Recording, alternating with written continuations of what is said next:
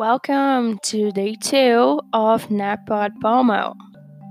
And today I want to talk to you a little bit about why I decided to start podcasting. And it took me actually a really long time to start, but here we go. Let's see how I got started. So, like I was telling you yesterday, I had this job where I was feeling stuck. And I was not only feeling stuck at my job, but in my life in general. I was living in a place I didn't really enjoy. I just got out of a pretty bad relationship, and things were not going well for me academically. I had just dropped out a course that I really enjoyed, but it wasn't working out. So I was feeling tired, I was feeling demotivated, and I was trying to get myself out of that situation. So what I started to do was to read career advice. Because, you realize I don't want to be here. How do I get somewhere else? So I was reading about that, and I started to get conflicting advice, which was really tough.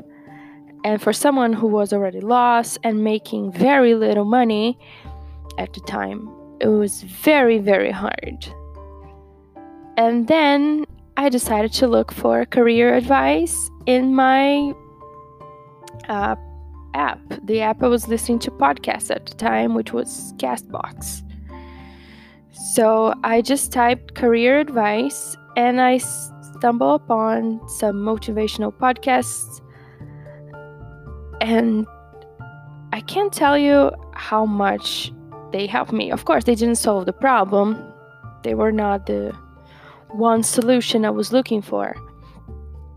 But they did hold my hand during the process, and they did help me get through every day in a time where my anxiety was pretty high. I was overthinking every single decision, and it was a great discovery. And even though that was amazing, something was still missing. And I didn't know what that was. But then I started to have a bigger commute to work because I had moved from my crazy apartment, and I was somewhere where I felt a lot safer, and I started to have a longer commute, and I started to look for other kind of podcasts because now I had way more time to listen to them. And then I discovered podcasts with people that had strong connections. And it was a lot less planned than the business and motivational podcasts, but it was so much more fun. And then it started to hit me that what I was missing was community.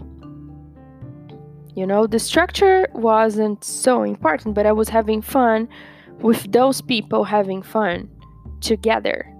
So I started to listen to Crash on My Couch, The Mustards, and in Portuguese there's a great one called Milkshake chamado Wanda.